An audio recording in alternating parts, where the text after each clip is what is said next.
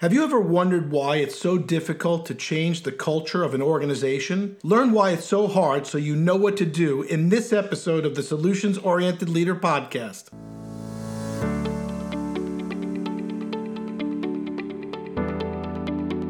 Welcome to the Solutions Oriented Leader Podcast. I'm Dr. Rick Goodman, international leadership expert and author of the book, The Solutions Oriented Leader, your comprehensive guide to achieve world-class results. Each week, we'll be bringing you inspiring leaders and messages to help you develop your solutions-oriented mindset for success. So if you're ready to become part of the solutions revolution, let's get started right now. Hi, this is Dr. Rick Goodman, and welcome back to another episode of the Solutions Oriented Leader Podcast. There's so many times I've written about the importance of properly assessing your organizational culture. All companies have a culture, but not all leaders are aware of their culture. Remember, I told you, self-awareness is the key to success for any leader. It's only through candid assessment that you can truly know the values and routines that drive your team and shape your business. What happens, though, if you assess your organizational culture and you're not pleased with their findings? It's very creditworthy when business leaders recognize the need for change and are willing to embark on it. Of course, changing a deeply ingrained culture isn't always easy, and you may find that there are some daunting roadblocks in place. So today we're going to discuss what some of those roadblocks are so that you can see them coming and know what to do to make it happen. So one of the first roadblocks that I see when attempting to make organizational change is that the leaders aren't aligned. One potential obstacle to an organizational change is any leaders that aren't aligned with the vision of the message. People can't sell what you don't own, so you can tell if your leader's not on board.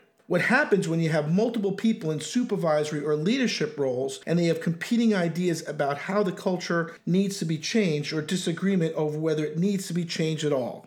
Now, in order for any plan to be effective, you need to have buy-in by the whole team, especially when it comes to organizational change. And that starts with all of the leaders getting on the same page. It's critical to have transparent, upfront engagement between your leaders whose unity and alignment will be essential as you embark on the kind of cultural change that's going to be needed. The second is you don't have foundational elements in place. When should you begin in your efforts to change the organizational culture? Before you can get too deep into it, I highly recommend that you put some foundational documents in place, such as a statement of values, mission statement, or vision statement, something that can be formalized, a framework to define your organizational culture. Ensure you get input from your leaders and team members as you draft these documents and make sure they are very clearly articulated to everyone involved. These foundational documents can serve as guardrails to you as you seek changes to your organization. Another reason that's a block for organizational changes, your managers aren't empowered. The process of overhauling your company culture can be strenuous and at times may be rather taxing on your employees. You want to ensure that anyone in a managerial or supervisory role is equipped to guide team members through these changes. A common roadblock is that managers don't feel like they have what they need to provide this guidance, that they either lack a clear understanding of the proposed changes or they don't have the resources they need to assist their employees. Changing our culture is an investment, and you'll need to ensure you've sufficiently invested in all the leaders within your organization. Another reason that blocks organizational changes, your employees don't see the point. Why are you changing your organizational culture? What problems did you identify? What are your goals for this organizational change? Why should your team members even care?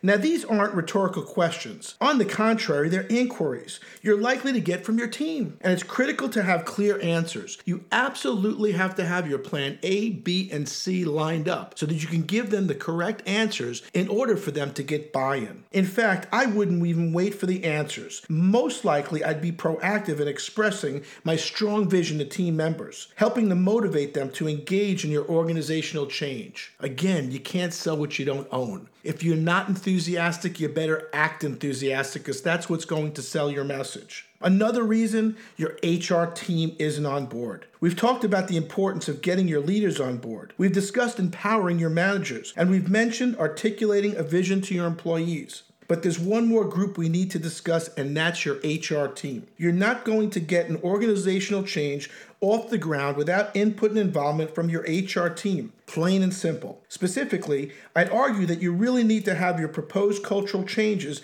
embedded into key HR processes, including recruitment, onboarding, and any performance management systems you have in place. It can't be stressed enough. You need the HR team on your side, which means keeping them fully informed and participatory in your organizational change. Another reason why change is difficult, you don't have measurement tools in place. How will you know when you've achieved the organizational change you desire, or at the very least, that you're moving in the right direction?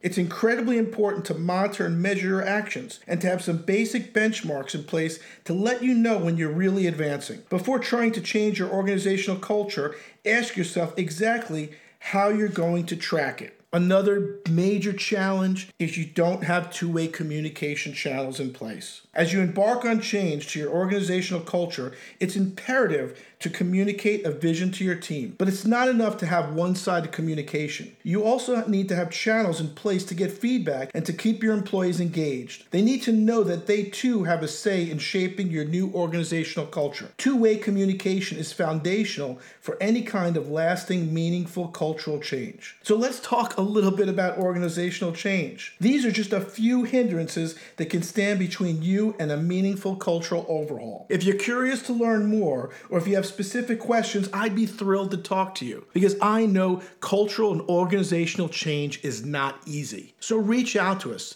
Shoot us an email to info@rickgoodman.com and let's see how we can help you navigate your own cultural change. Have you joined the Solutions Revolution yet? Have you checked out the Solutions-Oriented Leader, your comprehensive guide to achieve world-class results? Go check it out on Amazon, on Kindle, on audible.com, because this is also going to give you the answers for how you can improve and better your organizational change and make it happen in 2020. So this is Dr. Rick Goodman, the Solutions-Oriented Leader, saying organizational change is not easy, but if you have the rules, if you have the system, you can make it happen too. Until next time on the Solutions-Oriented Leader, go out there and make it happen. To learn more about Solutions-Oriented Leadership, please visit our website at rickgoodman.com.